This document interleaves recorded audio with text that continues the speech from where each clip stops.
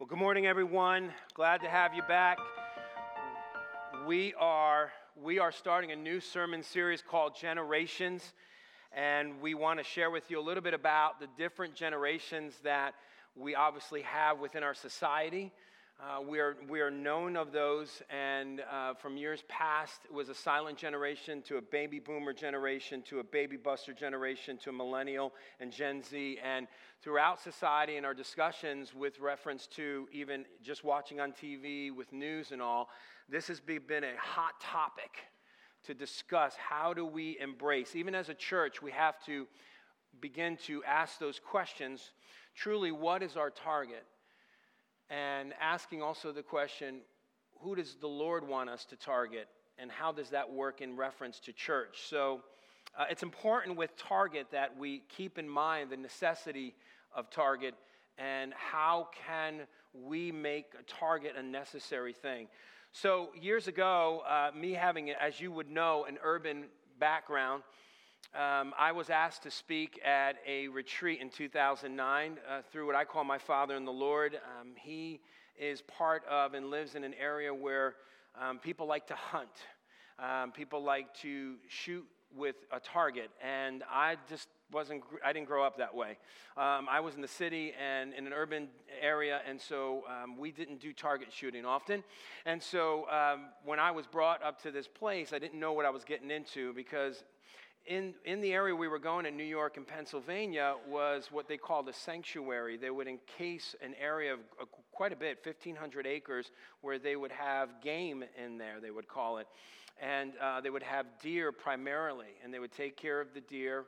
And they had ATVs, which I've never grown up with, so it was kind of cool being able to drive. I used to have golf carts that I drove, but it was really cool having an ATV. So we would drive up these really steep hills. I mean, you're only going like 5 miles an hour up these hills, and they're rocky. And so I'm just kind of soaking it in. And one of their activities was target shooting, primarily, specifically, clay disc skeet shooting. And I've never done that in my life. It was kind of funny because I really never had a rifle in my hand, so watch outs, Rocky Balboa going to a campsite type of thing. So I didn't know what to do. So they said, "Bruno, you're going to shoot." I said, "I guess." So when I took the gun and they were showing me as they were catapulting these clay discs, I was watching everyone, and I just didn't know what to do. They said, they were kind of giving me some pointers, and as I began to shoot, I said, "This is my first time, so I may miss a few." Well, lo and behold, I had about 20 of them because the owners would provide all the clay discs. And so I'm sitting there, pulling up my rifle, trying to hold it, trying to learn how to hold it. And I'm like, miss, miss, miss, miss. I missed them all. It was terrible. I was just sitting there. I was embarrassed, walked away with my head down. I'm like, oh, my gosh, I'm terrible. And they're like, "Don't worry about it, Bruno. It's your first time." And the guy behind me said, "This is my first time. Don't worry about it. You're good." I'm like, okay, I'm not alone. Whew. I guess this guy's going to miss them all, right? He's like, hit, hit. And I'm just like, oh, man, this is bad. I mean, he hit like 70% of the clay discs. And I'm like, what is wrong with me? I had the target. I thought I had it right. I thought maybe I was a little bit off. So then they asked me to come back. Lo and behold, they asked me to come back and speak to the men again. And they say, "What's the activity?" Of course, it's skeet shooting and clay discs. I'm like, I'm not doing it. I'm not doing it. They said, "Come on, Bruno, do it." I'm like, "No, I'm terrible. I'm not embarrassing myself again. Come on, Bruno." And so one of the owner's sons said, "Come here, let me show you a pointer." So he set me up on a target spot. He said, "Now, let me just show you how to do that." And he did. And all of a sudden, I pick it up, and I'm praying over it, saying, "Please, Lord, let me hit at least one." So I'm sitting there, I'm doing like that. Hit, hit, hit, hit. I'm like, oh, my gosh, a miracle. Hit. And I said, and all of a sudden, it was like 50, 60% is what I did, around that 50% range. So I got the most improved award. And what happened was... But what was happening is what I learned from years past was I was trying to take the rifle and try to catch the clay disc as it was moving. I was doing this. And they weren't telling me. But then he said, "Bruno, keep it steady. Keep it right on a target point. Let the clay disc come to you. At the end of your left eye, when you see it just coming in, shoot." And I did. And that's all I needed was that pointer. See, all I needed was a target. All I needed to know is that if I had that target, I wasn't all over the place. I wasn't trying to figure out the target. I wanted to hit it so bad, but I was trying to figure it out. But then he just said, just keep it steady. Keep your eye on that target and let it come to you. See, I think that's what's happening with us today in Christianity, is we're thinking about generations, but we're also thinking about as a church, what's our target? Did Jesus have a target? And I'm asking that question this morning because it's necessary to see that if we don't have a target, we'll be all over the place. We won't know what we're hitting.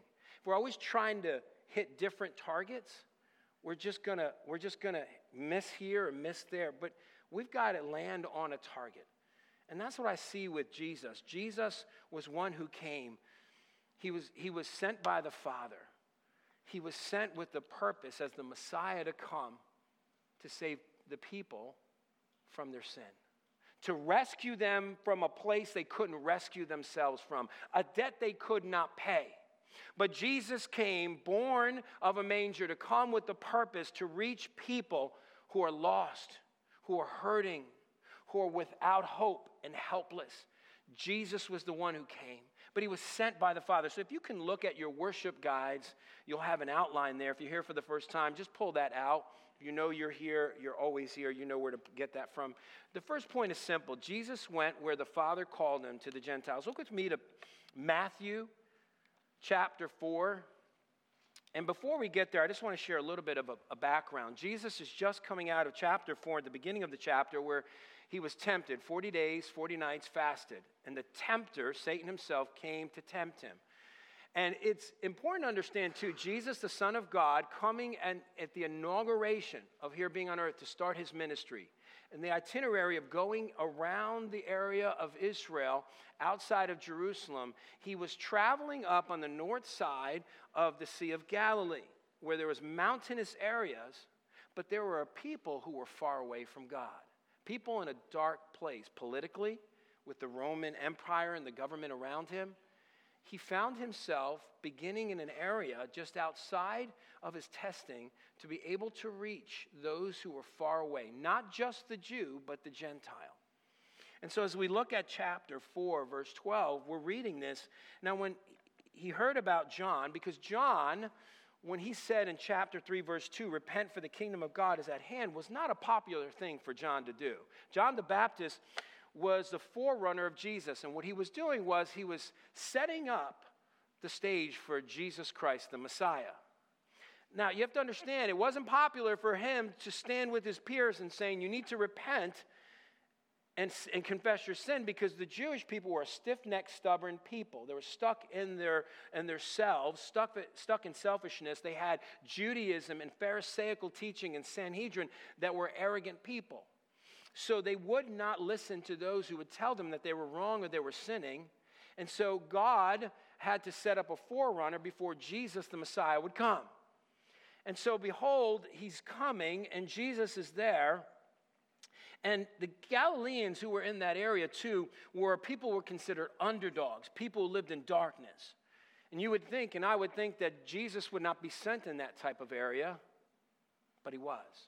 So when you see verse 12, do you see that's the background? Now when he heard that John had been arrested, he withdrew into Galilee. Now the word really is went. So when you see that statement, Jesus went where the Father called him.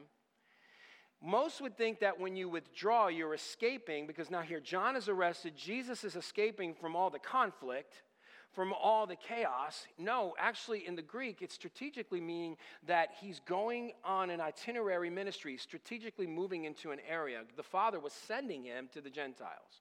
He wasn't escaping. Jesus didn't need to escape. But if he were escaping in any way because it wasn't his time yet, as the book of John would say 7 times, it wasn't his time yet. And so Jesus was moving on. He withdrew into Galilee. I just want to welcome you there to verse 13.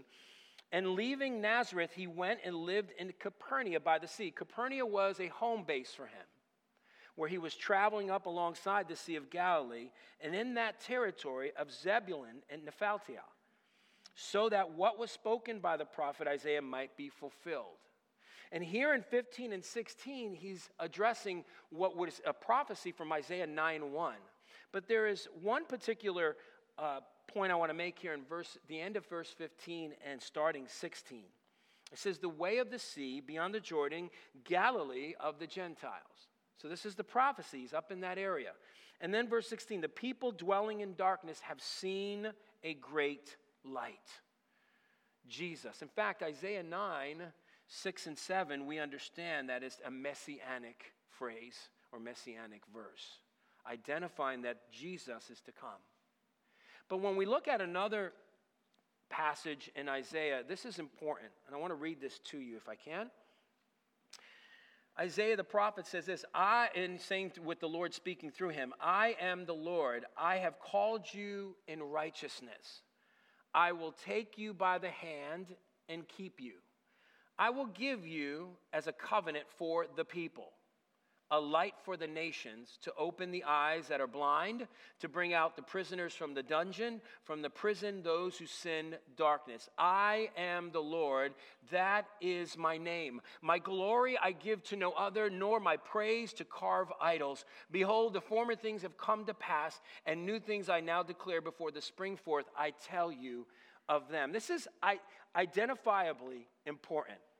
Jesus was to be the light to a Gentiles right around where he was. But the Old Testament, so often we think of the Old Testament as that God is distant, that he is this God that is a deist God that's apart and distant and not engaging with his creation. But yet in the Old Testament, he often told his people they need to be a light to the Gentiles. They couldn't mix and mingle because they were concerned, the Jews were concerned they would be contaminated by the Gentiles because they were considered unclean. But here was God telling his people to be a light to the Gentiles, to reach those who are captive, those who are blind, those who are outside of their bubble, those who are outside that needed to hear the message that the God of Israel has to offer, that the God who offers a covenant of love.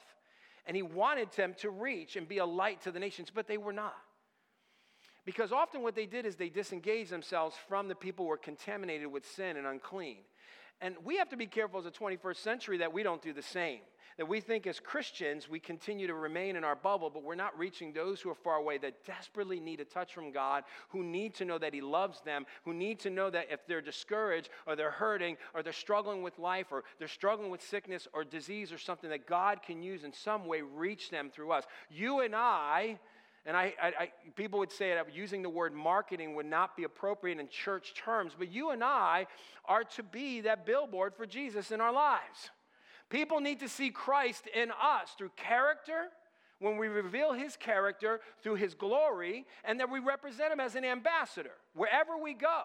See, this is not the only place we should be communing together in fellowship. We need to get outside of these four walls and reach a world for the kingdom. But in order for us to do that, we have to be a light. And so Jesus is challenging each one of us that we need to be a light, and that's where he was going. That's what he was called by the Father to do. It was prophecy. He went. He went as the Lord, the Father, told him to do that, he being the Son of God. And that's important for us. So what are Jesus' targets? Well, one we know is quite simple, man. Those within God's reach.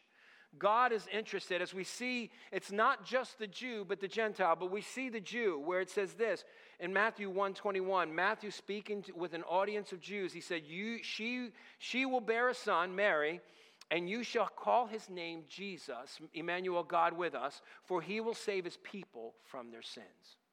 This is important because what was happening was a stiff-necked, stubborn people were pulling back. They weren't being a light to the Gentiles around them. And God began to pull back and said, you know what? I'm not just reaching the Jews. I want to reach the Gentiles. Even in Matthew 21:43, it says, therefore I tell you, the kingdom of God will be taken away from you and given to the people producing its fruit. I mean, he was telling about the Jews. I'll take it away from you and graft in the Gentiles. It's our calling to do that. And so it's important for us to understand that we are to reach a people who are within God's reach, to be a light for him. Secondly, it's the message, a calling to all to repentance. And we have to see and understand that it says, and this is the gospel of the kingdom which proclaimed throughout the whole world as a testimony to all nations, and then to the end will come. We're called to do that.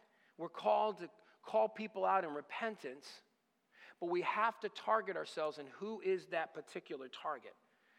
You know, there's a lot of talk about Gen Z talk in 21st century postmodern language. We talk about that. We hear about that. I've reread a book called Meet Generation Z. James Emery White was a former president of a seminary college, and he writes on these particular subjects, and he's done a great job, but I love the information that he gives. In 2015, he states, Gen Z constitutes 25.9% of our U.S. population, more than millennials, 24.5%, Gen X, 15.4%, and baby boomers, 23.6%. By 2020, which is where we're arriving now, which we have arrived, it will consist of 40% of all consumers. They have buying power because of the social media, because of them being on Snapchat, Instagram, getting in there, getting into their media. This is their communication line. Many who are us, like baby busters and baby boomers, we don't understand why they don't pick up a shovel and start digging a hole or building a house, or why they can't clean the house when we ask them to do that, but they're always on their phones. We wonder, why are they busy on their phones? Why are they playing on their phones?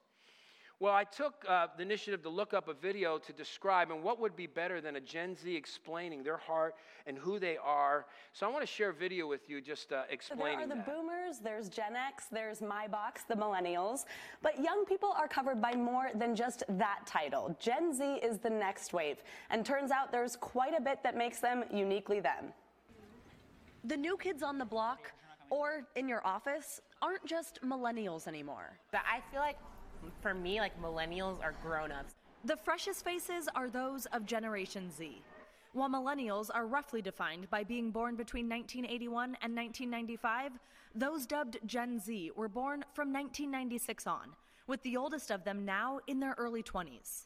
But it's more than just their birth years that set these two generations apart.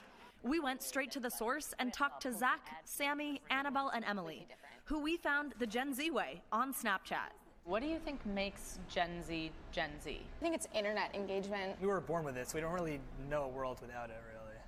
While most millennials can remember life before smartphones and social media, Gen Z has never known a world without the internet in their pocket. Literally, our friend group at school primarily communicates through Snapchat. These platforms have caused Gen Zers to see the job market in a new way. What does success mean to you guys now? People in our generation are really looking for is success in the way of living on your own terms. That means looking to social media platforms for viable career opportunities, causing some to think about education differently. Do you guys think that given social media opportunities, that going to college is necessary anymore? I really think that we're like moving towards a time where a degree isn't necessarily important. They multitask with ease. Their digital fluency allows them to take on a lot at once, sometimes coming across as unfocused. They say it's focus, the Gen Z way. Never on really one social media at a time. You're always on Snapchat, like you want to go see what's happening on Instagram, and then, oh, someone's texting me on WhatsApp. Short attention spans mean trends evolve fast. So when your parents find out about it is about the time that we're on the downhill. As soon as it leaves the generation, then it's like, okay, they're too old for us. Like, it's not cool anymore. Access to social media and technology has made Gen Z more global. We're the first generation that's really grown up with the tools that make us able to connect with anybody across the world with the click of a button. Nick, Jane, Ziad Ahmed, and Shaina Zafar, all under 20, founded and run a consulting firm, helping Fortune 500 companies and startups alike reach Gen Z successfully. Cole Maddox runs a hedge fund from his dorm room. They want you to know they're ready for a seat at the table, especially since Gen Z is now the largest percentage of the population at over 25% and represents up to $143 billion in buying power. We're positioned, right, to overtake millennials as the largest generation by the end of 2019. But if you don't start working with us now, and you're going to miss the boat. And don't underestimate what else they're up to on their phones. So give me a short answer to older people saying to you guys, you're just always on your phone. You have no idea what I'm doing. We're not just sitting on our phone ignoring the world around us. We're sitting on the phone interacting with hundreds of people. This generation wants you to know just because they care about followers doesn't mean they don't care about friendships, and doesn't mean they're disconnected from what happens in the world. We as a generation, we're so diverse. We're also the most inclusive generation. Like, we know as a generation what we want to see in our leaders. Young people have always been standing up for things, always been disrupting the status quo, always been rewriting trends. But what's unique about our generation is that the tools that we have access to allow for these disruptions to become mainstream.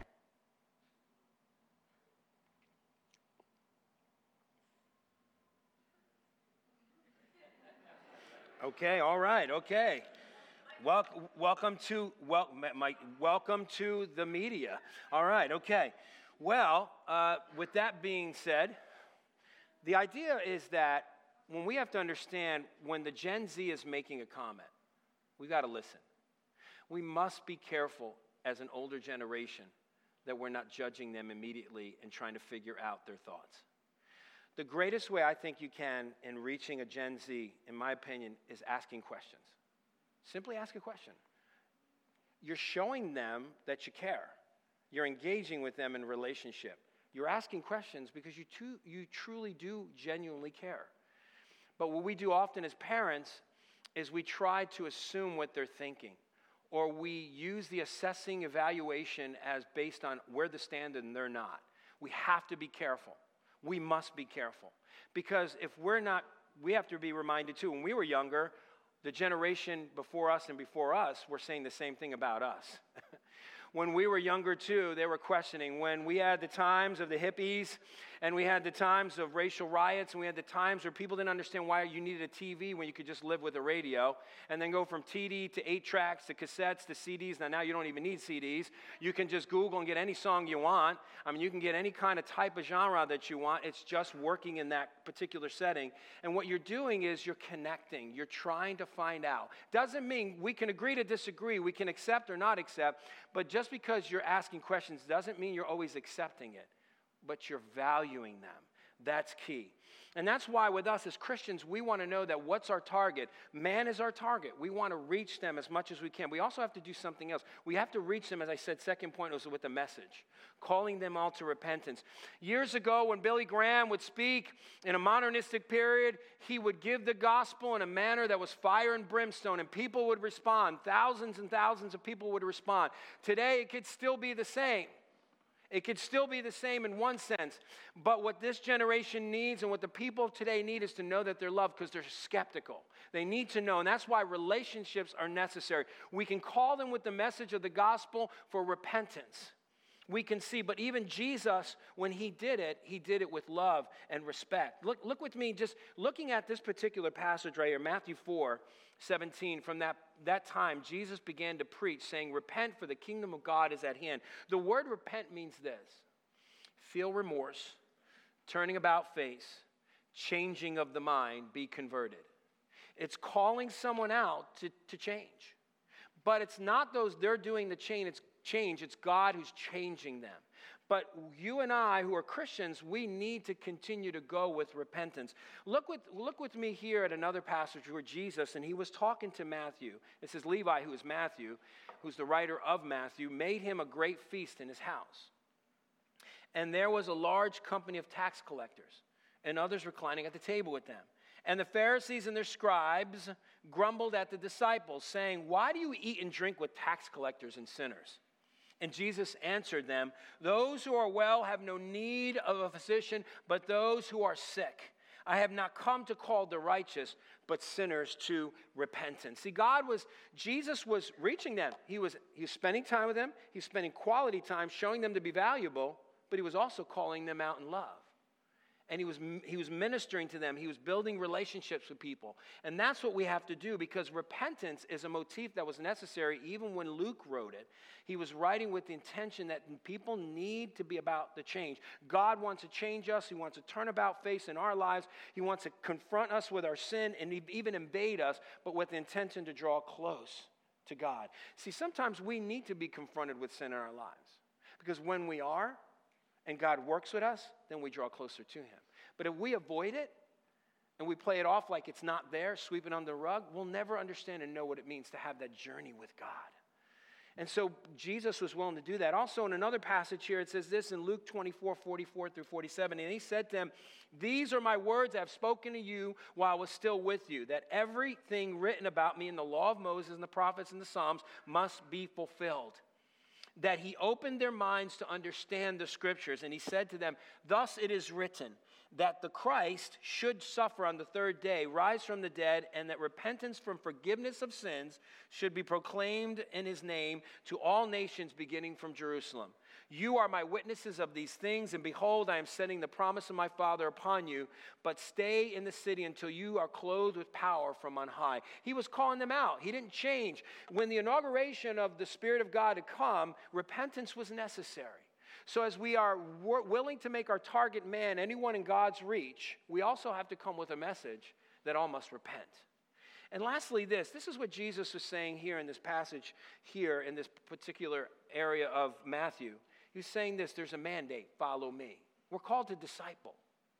When you look at chapter 4, verses 19 through 22, Jesus it was mentioned, followed him 3 different times. These men were following him. He called them, he said, follow me, and they followed. He went out to James, the sons of Zebedee, and John, his brother, and they followed him. He went to Andrew, and they followed him. All of that to say is that Jesus was calling on people to follow him. You and I have to understand Jesus would follow the Father, and now we who are in Christ follow him. But God's called us for others to follow us by discipling them. And what does a follower or what does a disciple look like? He's a leader or she's a leader. And he or she must have these requirements, I believe, and I'll list them off to you. One who's attentive and watching. One who imitates Christ. One who is a visionary, wants to see someone come in a deeper, intimate love for God. One who has mission, one who has purpose, one who has passion, one who is obedient, one who is a good steward of his time or her time. One who is responsible, one who is trustworthy, one who is vulnerable and transparent with great integrity, one who fails. So you want to be a disciple or lead someone, you have to admit that you fail. And we have to admit it often. Because why? Because we have to hold the standard of God. And then it's lastly, one who's dependent, not independent like in this world. One who requires to have a relationship of intimacy, who's willing to open up and share. One who's willing to trust God. See, that's what a disciple is. Because, see, what it means to follow, in the Greek, it means a marker of position behind an entity that precedes. Meaning, if we're going to follow Jesus, Jesus has to lead us. We can't get ahead of Jesus. We can't say, God, here are my plans, Jesus. You know what? I want you to approve my plans. Jesus just says, you know what? I like your plans, but not really. I think we got to just kind of can them. Let me show you my plans.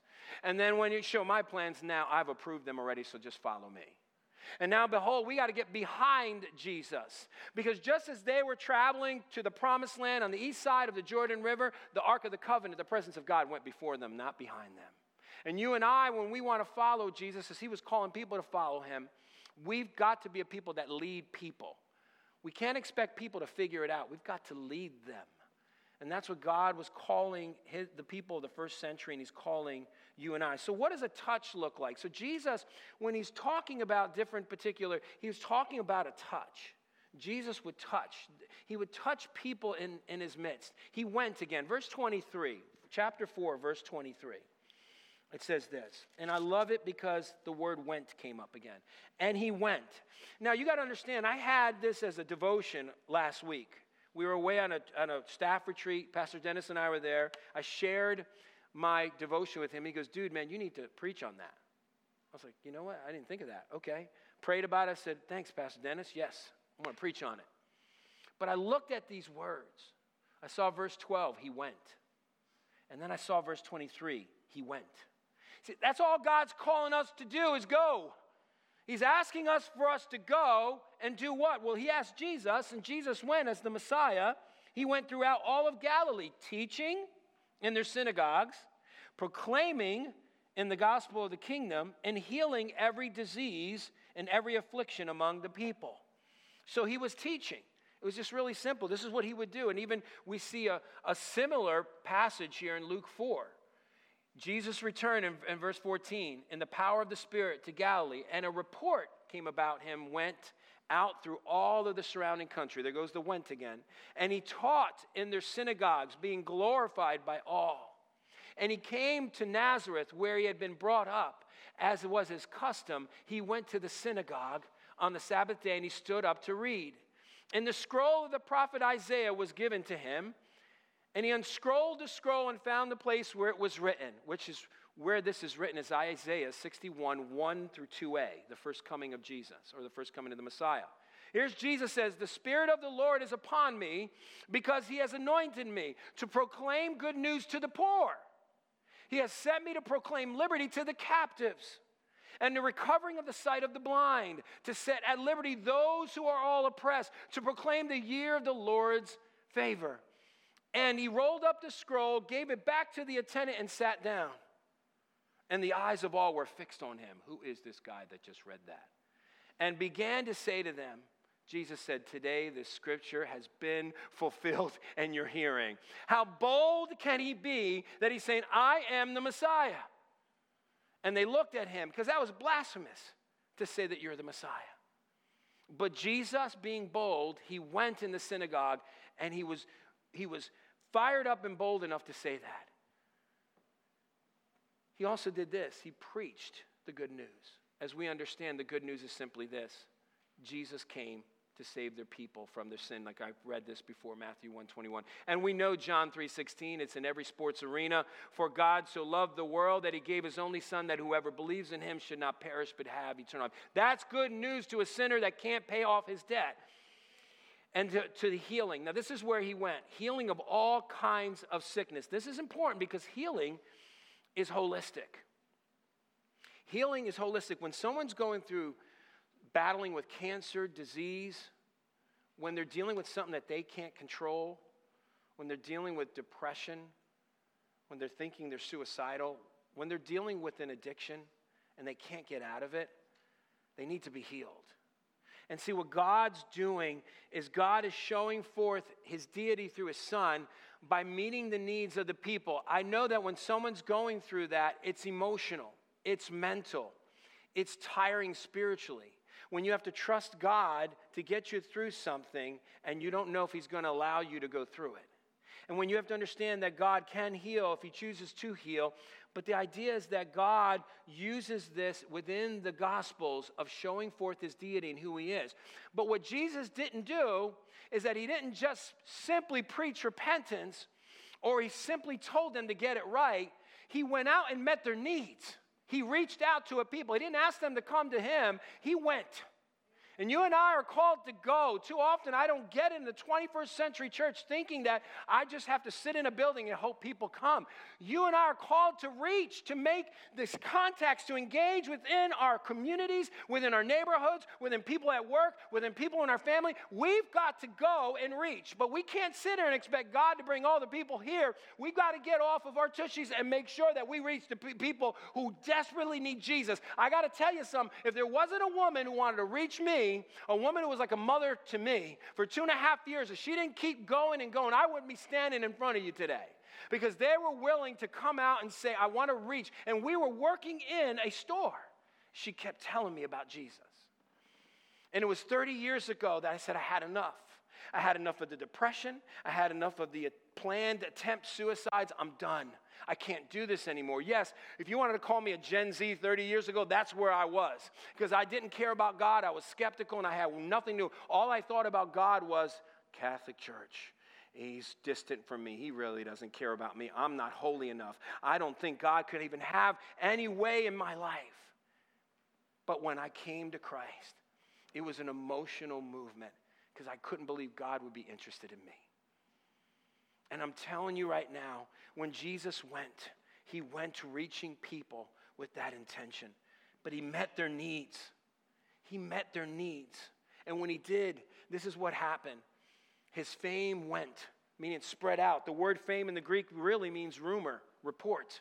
As we just read in Luke 4, a report went out.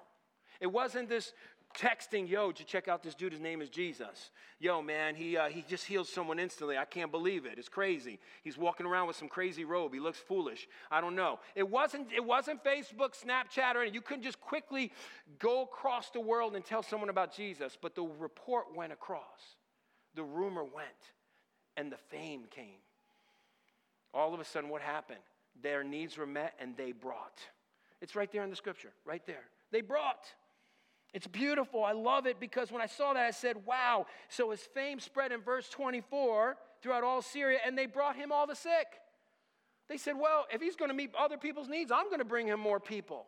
And that's going to happen when God changes a life. He wants you and I to bring people to him. And so they brought to Jesus, and what happened? Multitudes followed. Wow. You're like, oh, but Bruno, it's not going to happen today. We're in Gen Z nation. There's no way. They're too skeptical. Well, I have to ask the question, are you going? Are you sharing the message? Are you doing the mandate of discipleship? I know people who are 30 years in the Lord haven't even discipled anyone in their lives. What are we going to do? We are called to disciple, to bring the message of the gospel and repentance, to bring people to forgiveness of sin, that God would save them. We are God's instruments, vessels to lead people, and we're called to do that. So the question is, what's our target? What's our target? What are we going to do? See, James Emery White wrote another book besides Meet Generation Z. He wrote a book called The Rise of the Nuns prior to that book. And he said there are different church environments. As a church, I don't want us to be seeker-driven or sensitive-driven. I use the word driven. That's a key word there. I want us to be missional. I want us to be a people who are targeting people. Not just Gen Z, but all people. But we need to be mindful of the new generation and reach them in however we can, short of the gospel. Any method we can to reach them for the kingdom of God, because we must be missional. Each one of us have a mission each day. We have to be missionally mindseted. We have to have a heart to be missional, and we have to be missional. You and I can say that, yeah, sure, I'm missionally mindseted. Yeah, I got a heart for it, but we're not being it. We're back home just in our caves, and we're not reaching anyone. We must be about it. I go home, I can't just be comfortable. I got to reach my neighbors. I got to reach people when I'm going to Walmart. I got to reach people when I go to Giant. I got to ask God to use me to touch, plant seeds, water, whatever he wants me to do. I have to be available, because that's what we're called to do. Because otherwise, if we're just trying to be sensitive-driven, seeker-driven, we're just hitting different targets, but we're missing it. You get my drift? We're missing it. I'm trying to hit the target, but we have great intentions. We want to hit all these targets, but we have to be targeted to reach people with a missional heart, being missional. And that's what we're called to do. And I want to encourage you, what is our target as a church? That's what I want it to be. I want everybody in the game. I want everybody out there to be on mission. So when you come back, I had someone after the first service tell me, I had a great conversation with someone at work for 10 minutes about the gospel. That's what I want to hear. Because you know why? You can reach someone for the kingdom of God. And maybe you're here today, and you've heard the kingdom, you've heard the message, you heard the good news, you've heard that we need to be a target as a church. Maybe you're lost and you're not sure. Maybe you were like me 30 years ago, and you didn't know what to do. Maybe you have someone who's telling you about Jesus, but you're pulling away. See, I want to encourage you to think about that. And take the moment and ask, who am I and why did God create me? And I want to encourage you too, if you want to know Jesus, come to know who he is and be forgiven of your sin, come up afterwards. Pastor Dennis and I will be here. Any of the elders will be here to share with you about the kingdom of God. Would love to give you an opportunity to make a decision for the kingdom of God. As the worship team is coming up, let's take a moment and pray. Father, we are grateful to you. You truly are an awesome God. There are many who are hurting, many Gen Zs, many people throughout the world, not just Gen Zs, but all generations that are hurting. Lord, I pray as a church, Grace Church Waldorf, we will make our target clear. We will be missional. We will reach people with the kingdom of God, with the gospel of Jesus Christ, sharing with them what it means to have a relationship with you. God, I pray that we would be about sharing people with the message, but also having a mandate here to make disciples. God, this is the purpose that you've given us, to make disciples. And I pray, Lord, as we go out and share, you will get the glory and the honor and the praise. The fame will be brought out. Everybody will hear about you. And then more people will bring more people here or outside. And then, Lord God, we're going to see multitudes following you. So, Lord, challenge us as your people today. Encourage us to see the need of doing that. We ask that you would charge us in our heart today to be about your targets, be about your business. For your kingdom's sake, we pray in Jesus' name. Amen.